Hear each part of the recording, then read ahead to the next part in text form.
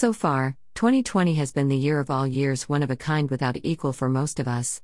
Beginning in December 2019, in Wuhan, China, a new coronavirus began appearing.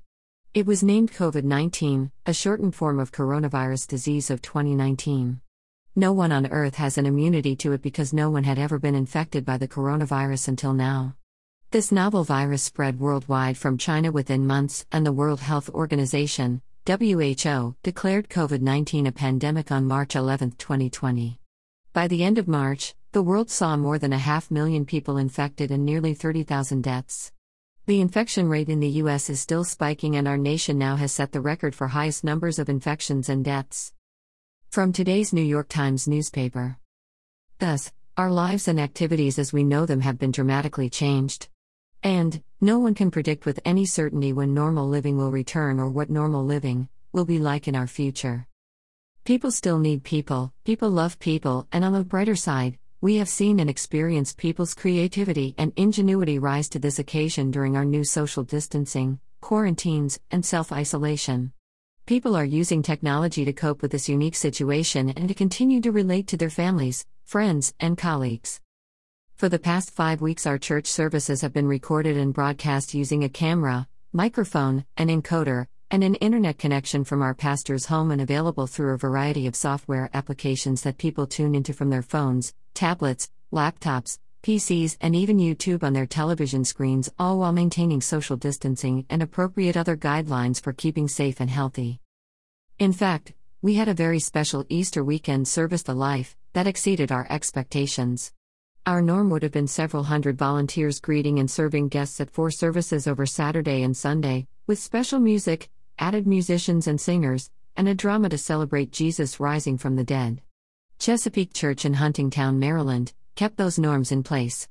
They adapted to crowdsourcing venues, social distancing for their musicians and singers, and even used the End Hunger Food Warehouse as a special setting for the special times and music.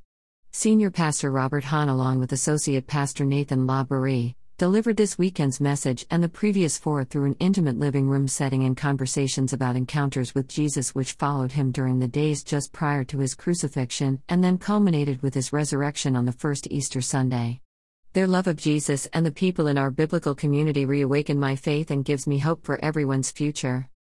Similarly, our Monday night Bible study group was introduced to Zoom, a free web-based video conferencing tool that provides quality video, audio, and a wireless screen sharing performance across all devices, including cell phones, tablets, laptops, PCs, etc. We actually can see, hear, and talk to each other in this virtual conference room.